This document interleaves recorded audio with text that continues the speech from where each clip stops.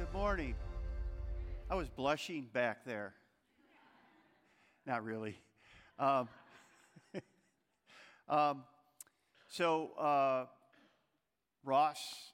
was voted and affirmed overwhelmingly by the congregation. So it wasn't like, oh, he just made it. No, it was overwhelming, and kind of knew it was going to be that way because this is his church, but Ross is the next leader of Hope Church.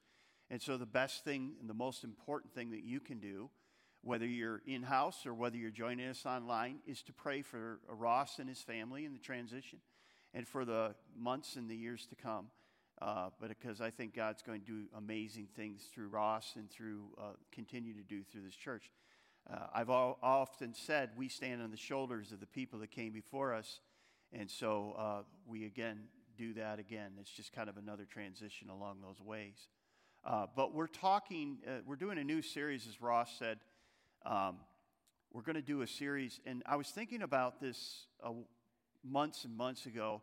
I was thinking about the times that Jesus was challenged to give up on the mission.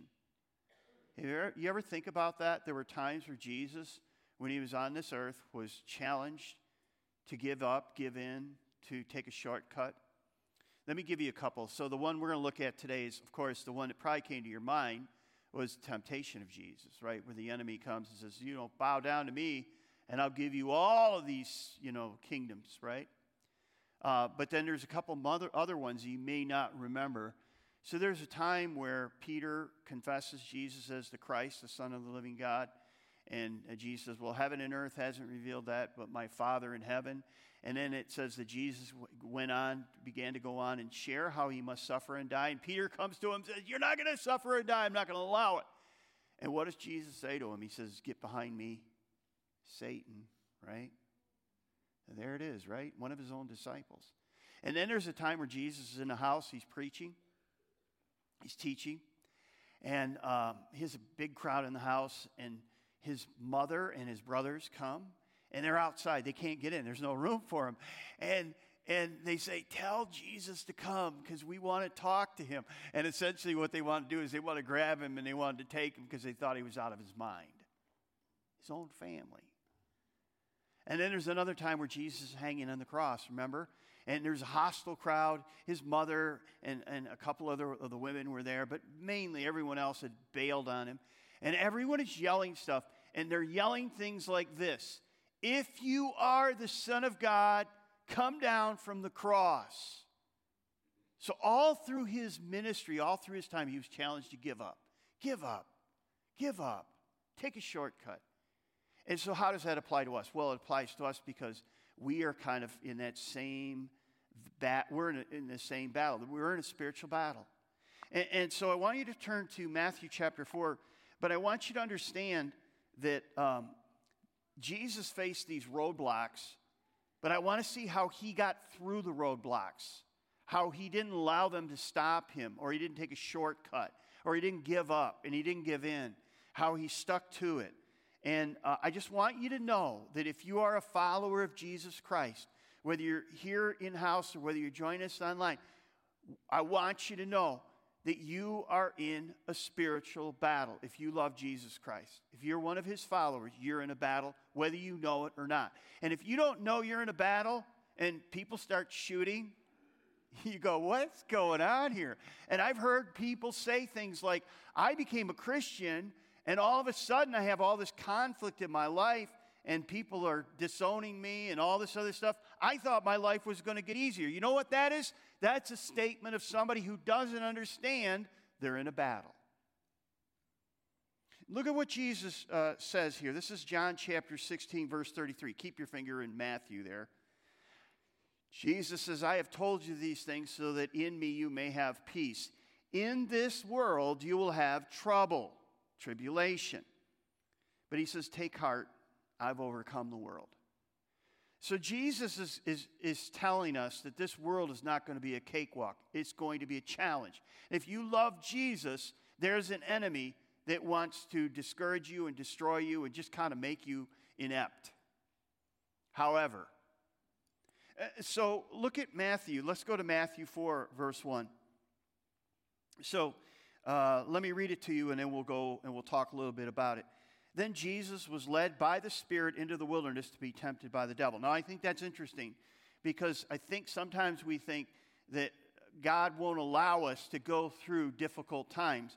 Here, the Spirit of God is actually allowing Jesus and leading Jesus into a place where he is going to be tested by the devil. After 40 days and 40 nights, he was hungry. You know what?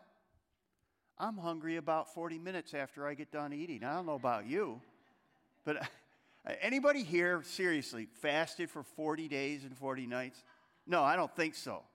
I don't think so. And it wasn't the temptation at the beginning. The temptation's after. Okay? So, the tempter came to him and said, "If you are the Son of God, tell these stones to become bread." Jesus answered, "It is written, man shall not live on bread alone, but on every word that comes from the mouth of God." Then the devil took him into the holy city and had him stand in the highest point of the temple. "If you are the Son of God," he replied, "throw yourself down. For it is written, he will command his angels concerning you, and they will lift you up in their hands, so that you will not strike your foot against the stone." Jesus answered him, It is also written,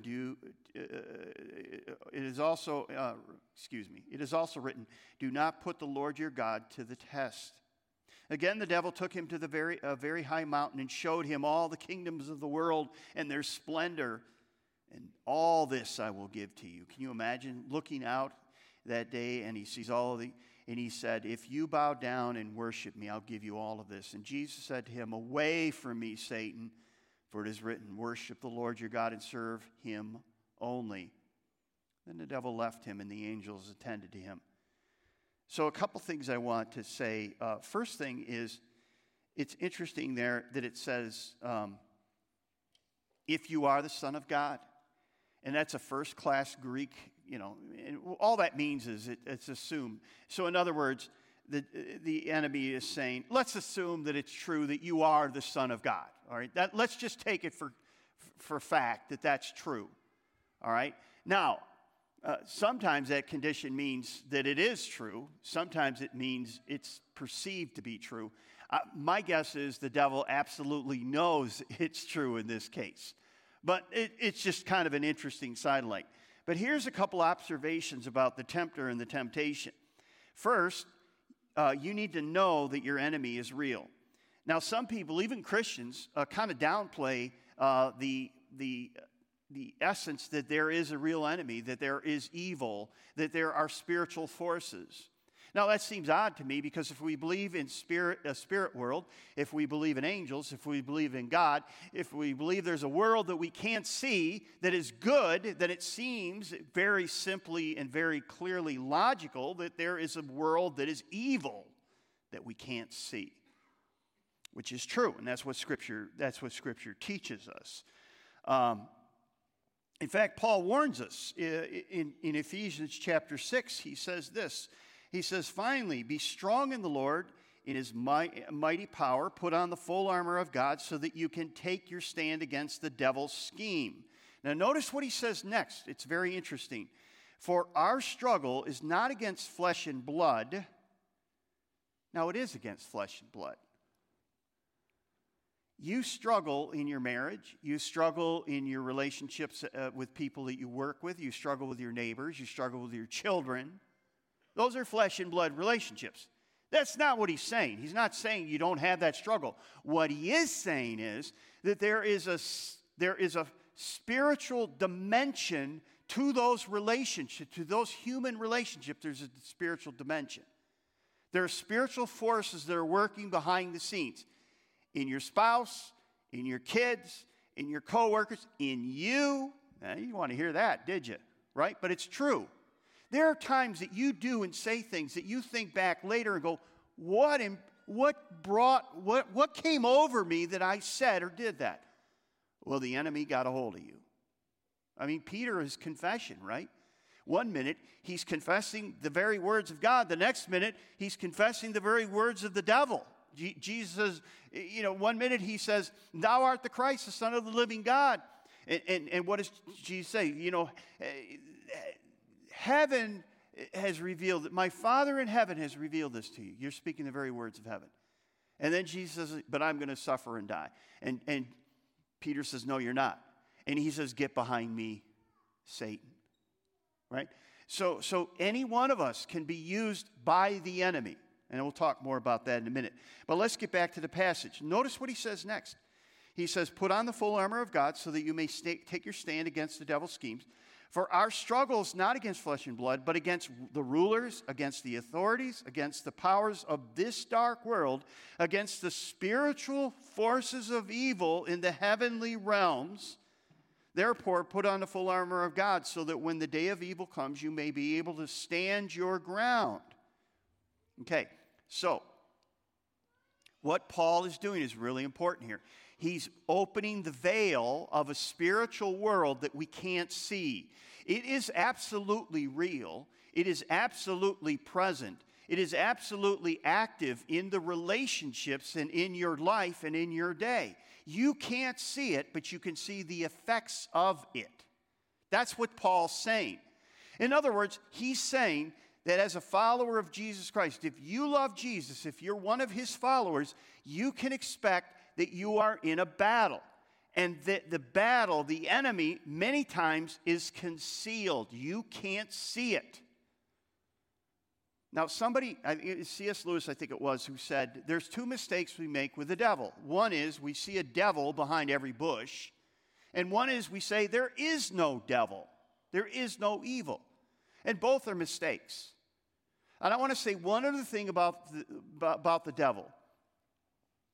I think it's really important that you understand the devil is not omnipresent. He's not everywhere. He's not omniscient. He doesn't know everything. And he's not omnipotent, meaning he's not all-powerful. He probably doesn't even know who you are. But there are demons, there are powers, there are principalities that want to destroy you. They want to discourage you. They want to make your life miserable. And if you start thinking, going with negative thoughts and negative patterns, they will cheer you on. And you have to be aware of that. That's all I'm saying, is that there are forces going on behind the scenes that you can't see that oftentimes we don't take into account. You're in a relationship right now and you're having trouble. You're part of the problem, but the other person is part of the problem too. But did you ever pray that there are forces behind that whole thing, spiritual forces going on? There are. That's the point that Paul's making here. In other words, we are living in enemy territory, and there is an enemy who wants to make your life miserable. He wants you to discourage you, and ultimately, he wants to destroy you. And what I've found sometimes is when our staff or when the church, we have a spiritual victory, oftentimes the enemy will come and try to discourage us with stories of, oh, this went wrong, and this went wrong, and this went wrong, so that you go, oh, I feel terrible about this event, and we should be rejoicing. And the enemy's going, yeah, that's cool. I'm good with you being discouraged. Because if you're discouraged, if you're ready to give up, I win, right? But here's how the enemy works in subtle ways. Do you ever wonder why it's so hard for you to pray? I mean, think about this last week, and you felt like, oh, maybe I should pray for this person. Do you know what I do? And again, this is just a habit, and sometimes forming habits helps you to do the right things. Oftentimes it does. But sometimes somebody will say, and it happened this morning, where I was talking to somebody, and we were talking about, I was kind of giving a little bit of advice, whatever that was worth. And the last thing I said is, tell me this person's name. Let's pray for them right now. I do that a lot. Some of you know that when you'll say, hey, I'm going to be going in, or I have a friend or a family member, and they'll describe the situation. I'll say, stop, let's pray for them right now. Let's pray right now for them. But why is it that when you're you don't pray more? Why? Let me give you another one. Why is it that it's so hard to read the Bible? You can read other things. You can pick up People magazine, pick up the newspaper, pick up a book or a novel, and you could read for hours. In the Bible, it's like, oh, yeah, I should do that. But you don't. How about habits? Sometimes you have habits, and you know they're bad habits. You know you should be doing it, but you continue to do it. You say, someday, one day, I will. Instead of saying, today, no, right now, I got to stop. Why is it so hard to break that? Do you think that maybe there's an enemy that wants to kind of keep you involved in this habit so you're ineffective, so you feel bad? You feel like, oh, I guess I'm stuck with this, and I guess I can't do anything for God? Or just simple laziness. Some of you have things that you know you should be doing, and you don't do it. You know, things for the Lord. You have gifts, you have abilities. Maybe you have finances that you could leverage for the kingdom of God, and you're lazy about it. You just oh yeah, I'll get to it, and fine. You just never get around to it. Do you know there's an enemy that likes it when you're lazy, likes it when you're passive, likes it when you check out, likes it when you go, oh, I'm too tired to get up and do this. That's the subtlety. And here's what I want to say. The last thing I want to say to this point is, if you have no fight in your Christian life, if you don't find any conflict in your Christian life, you're either you're not spiritually alive, or you've been knocked out. And you need to get back up, and you need to get back into the fight, into the game. Because there's a battle going on. And you should face conflict every day. You will, if you're perceptive and you see it, and you pray yourself through it. Here's the second thing I want to say about temptation. Your temptation is deceptive. You've probably heard the saying, sin will take you further than you want to go. It will keep you longer than you want to stay, and it'll cost you more than you want to pay. And that's true, isn't it? Have you ever had a time where you're tempted to do something, and you do it, and then all of a sudden you do it, and then the check, the bill comes in, and now you have to pay the bill, and you go, I didn't know it was going to cost me this. It's wrecked your relationship. Maybe it's wrecked your marriage. You say, I didn't know it was going to cost me this much. It was just a simple thing. And the enemy plays both sides of the fence too. Do you ever notice that? The enemy basically says, go ahead and do it. Nobody will know. It won't hurt anyone. It'll be fine. And then you go and do it. And what happens? It hurts everyone around you. It costs you a lot more than you wanted to spend. And here's the other thing. The enemy will come, and now the enemy, the one that told you go ahead and do it, no one will know. The enemy comes in and says, you call yourself a Christian. Are you kidding me? You're worthless. Look at you. You're such a failure. I mean, that's what the enemy does. The enemy plays both sides. He doesn't care, because what the enemy wants to do, because he can't have you, he wants you to be ineffective, discouraged, and down. That's what he wants. And many of you are walking, I don't know many, I should say, some of you are walking with your heads down. And some of you are watching right now, you're joining right now, and your head is down because the enemy has kind of got you down. But if you look closely at the temptation of Jesus, Satan, when Satan comes at him, what does Jesus do? He uses Scripture. The enemy's always going to challenge God's word. Always challenge God's word. Remember the garden where Adam and Eve are in the garden, and the snake? I don't know why it was a snake. I mean, I would have made it a cute little puppy or something like that, right? But the enemy comes and says to Eve, well, what's going on? Is it pretty good here? And she goes, yeah, it's pretty good. I mean, there's just only one thing we can't do. We can't eat from this tree. And he goes, oh, yeah, the tree, right? Yeah, I know the deal there. God knows that if you eat from that tree, you're going to be just like him. And he doesn't like to have rivals. He knows that you'll know everything that you'll know. You'll be God. And he doesn't like competition. So he's holding back from you. The God that said you can have everything. But just stay away from that. Have you ever seen that with your kids, where you tell your kids, don't do that. You can do everything else, play with everything else, but just don't play with that. And what's the first? It's like they make a beeline to it. It's like, really? Who taught them that? Here's the thing about Satan. And again, when I say Satan, I mean more demons and powers and principalities. I don't mean Satan personally, because he's a finite being. He's not omniscient or omnipresent or omnipotent. Satan and his demons are very clever. They hide. They conceal themselves. Paul says in 2 Corinthians 11:14, he says, Satan himself masquerades as an angel of light. I have heard sermons. I've actually been in churches where I've heard the pastor speak things and say things that are absolutely heretical. And I'm sitting there looking around going, anyone want to object to this? This is heresy. This is, this is false teaching. Hello. And the worst is when people say amen to it. But, you say, well, where could the enemy be? Well, the enemy's alive and well in the evangelical Christian church today. Pulpits. Teaching. I see it all the time. Just turn on some of the videos of sermons on YouTube and you see absolute heresy. Absolute heresy. So the third thing I want you to see is your defense is recalling the Word of God. Exactly what Jesus did. What did Jesus do when the enemy came? Well, he quoted Scripture. See, the enemy brings Scripture sometimes, but twist it a little bit, not give the full reference. But Jesus would come back and he would come with the truth of the Scripture.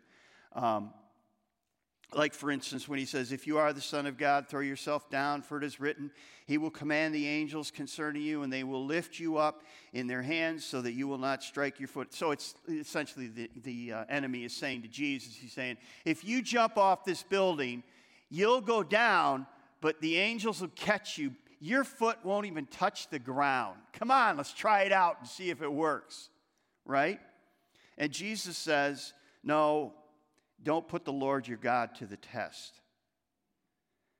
Now, I think one of the things that is really important, and if you have children, you should connect them with Hope Kids, our Wednesday night program, because one of the most important things is you take the Word of God and you place God's Word in your heart.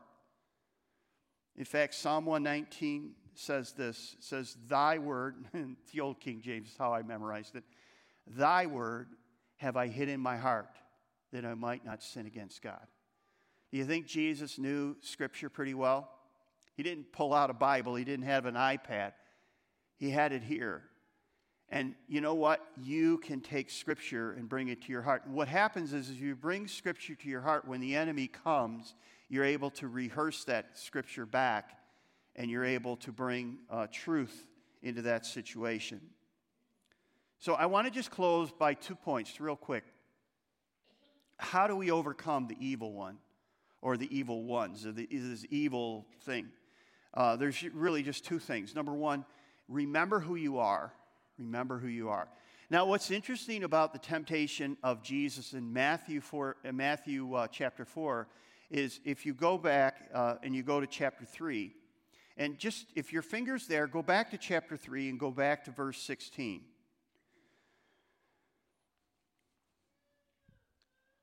Let me read it to you. So we're looking at Matthew 3, verse 16. As soon as Jesus was baptized, he went up out of the water. At that moment, heaven was opened, and he saw the Spirit of God descending like a dove and alighting on him. And a voice from heaven said, "This is my Son, whom I love, with whom I am well pleased." Do you think that this might have occurred to Jesus when he was being tempted by the enemy in the wilderness? You see, Jesus knew who he was. He was the beloved Son of God. Well-pleasing.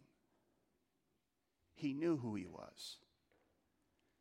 He was loved by the most important person in the universe, the Godhead, right? So my question is, do you know who you are? When you are tempted to give up, to give in, can you remember who you are?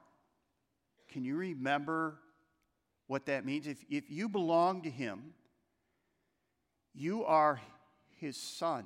You are his daughter, in whom he is well pleased.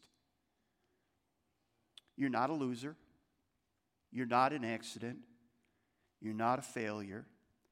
No matter what anyone, whether it's your parents, your coach, your teachers, your friends, your enemies, no matter what anyone has ever said or ever will say, that is not who you are. You are a son, you are a daughter of Almighty God, in whom he is well pleased. That's who you are. When you belong to Jesus Christ, that's who you are. You are his son. You are his daughter. You are handpicked by him. He loves you, and nothing in the universe will ever change that.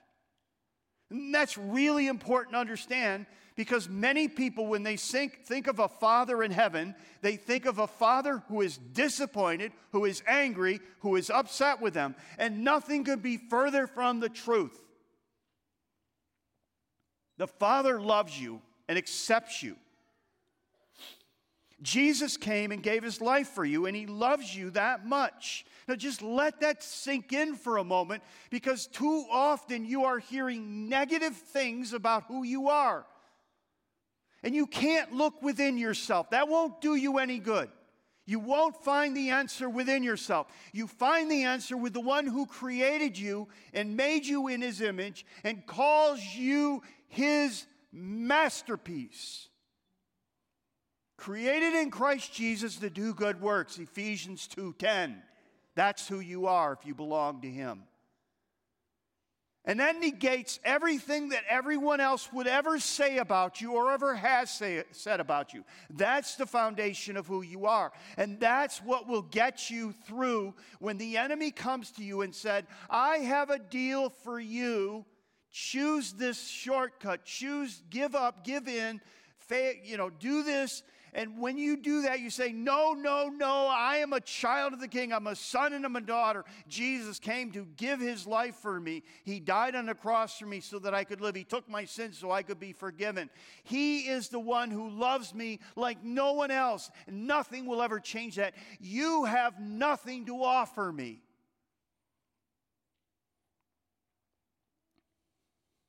Let that sink in just for a minute.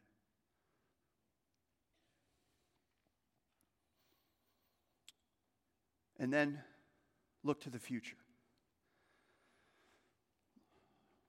Turn over just for a minute to Hebrews. That's towards the end of the New Testament.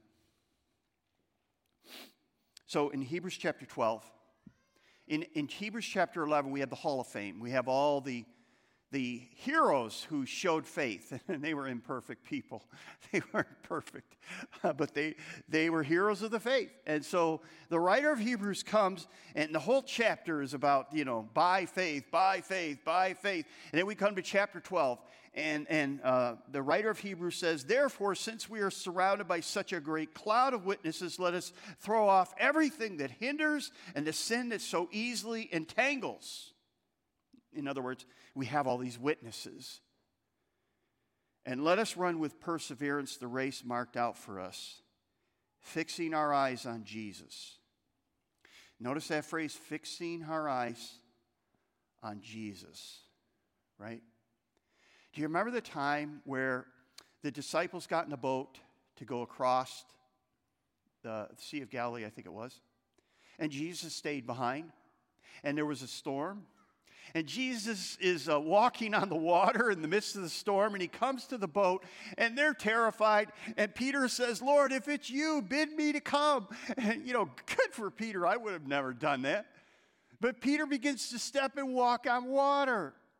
And if you read the text, it's very interesting. It says, when Peter started to look at the waves rather than Jesus, he didn't have his eyes fixed on Jesus, he began to sink.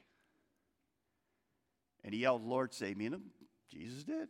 And isn't that our life? Sometimes we take our eyes off Jesus, we begin to sink. And Jesus doesn't say, all right, that's it, I'm done with you. No.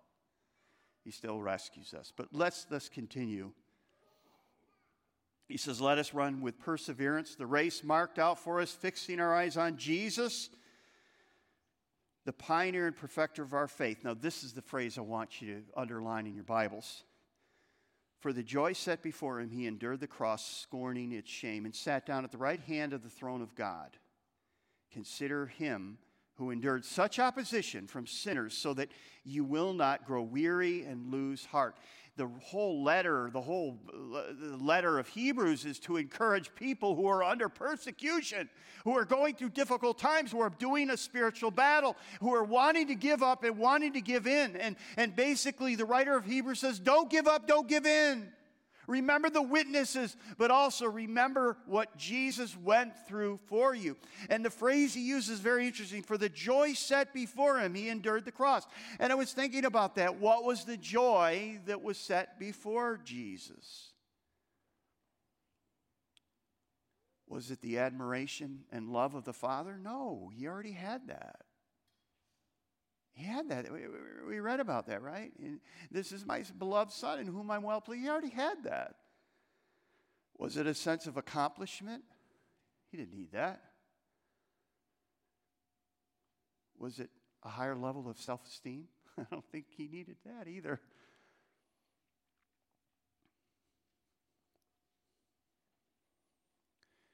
The point is, the joy set before Jesus was your and my salvation. Us. That one day we would share presence with him in heaven. He said, it's worth it to go through the suffering, to go through the pain, to go through the rejection, to go through all of that. The joy that I'm going to have that I don't have right now is you and me. That should blow your mind. So when the enemy comes to you, you need to remember who you are. You're a son. You're a daughter of God. You belong to him. And he's well pleased with you. Now, yes, you mess up. But just like your kids mess up, if you're a good parent, you go, oh, I hate you now. You're awful. You're the worst. No, you don't do that. I don't think you do you? Right? You're disappointed with them. But you do anything for them. Why would our Father in heaven be any different?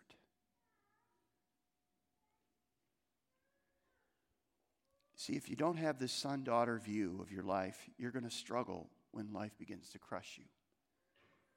When the enemy comes, and he will come, focus on who you are, and you will say to the enemy, take a hike. You don't have anything for me. Because that's what Jesus did. At the end of 40 days and 40 nights, at the end of all the temptation, Jesus basically said to the enemy, you don't have anything for me. I have everything. And so do we. So let's not fall for the treachery and the tricks, the games and the schemes of the enemy. We are in a spiritual battle. The enemy's going to come. He doesn't care how you fail. He doesn't care how to get you discouraged. As long as you're discouraged, as long as you're willing to drop out, as long as you're willing to be lazy, he wins. The enemy wins.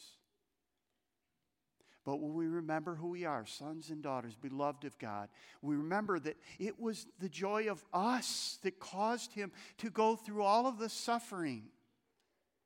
That he looked to that as the joyful thing, the day, that moment where we will all be gathered together. He says it's worth it.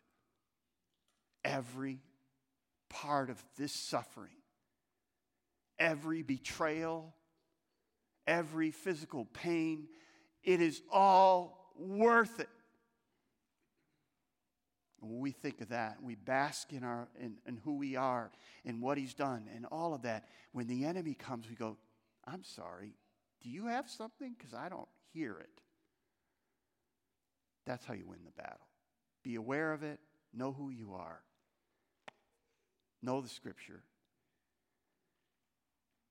and you will allow these moments of temptation and discouragement to be short-lived because you have somebody who said to you, you're not a loser, you're not a failure. You're my son, you're my daughter, in whom I'm well pleased. Bask in that, and it will lift you up. So as we stand together, let me lead us in prayer. Let's pray. Help us, Father, because we need to know this. We need to take it into our hearts. This truth is so important for not only for our eternity, but for our day-to-day lives. Help us to see that there is an energized, spiritual, evil dimension to this life. And it can affect the people around us, and it can affect us if we're not careful. Help us to always remind ourselves who we are. And remember what Jesus went through for us. And he saw it as a labor of joy. And may that break our hearts every time. We pray this in Jesus' name. Amen.